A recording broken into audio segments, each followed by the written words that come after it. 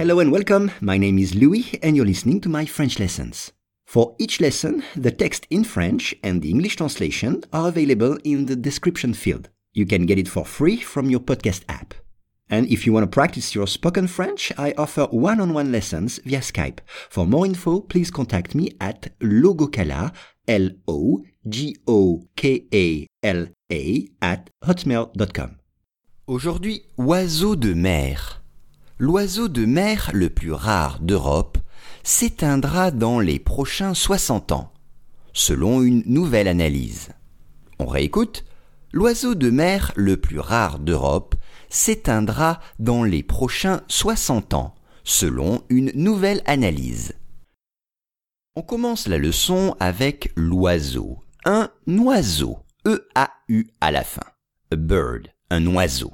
Exemple, l'oiseau est l'oiseau le plus majestueux, l'oiseau le plus majestueux est l'aigle.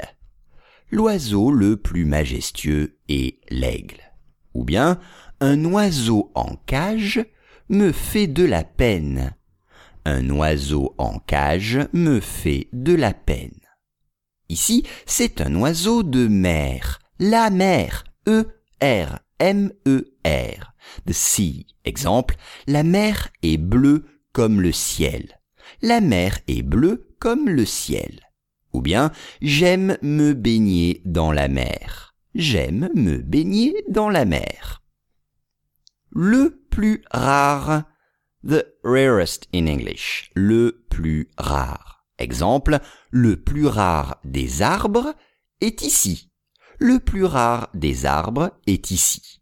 Ou bien, cette espèce de singe est la plus rare de toutes.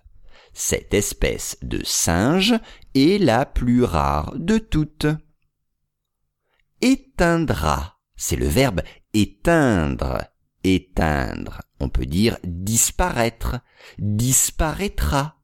Cette espèce va s'éteindre, cette espèce va disparaître. Ou bien, la vie s'éteindra un jour sur Terre. La vie s'éteindra un jour sur Terre. Dans, D-A-N-S, c'est in or within. Dans. Je vais quitter l'hôtel dans 3 jours. Je vais quitter l'hôtel dans 3 jours ou dans les 3 jours, c'est-à-dire dans moins de 3 jours. Ou bien, dans moins de 20 ans, il y aura des voitures sans chauffeur pour tous. Dans moins de 20 ans, il y aura des voitures sans chauffeur pour tous. Prochain. Prochain, c'est next. Dans les prochains jours. Ou bien au féminin, dans les prochaines années.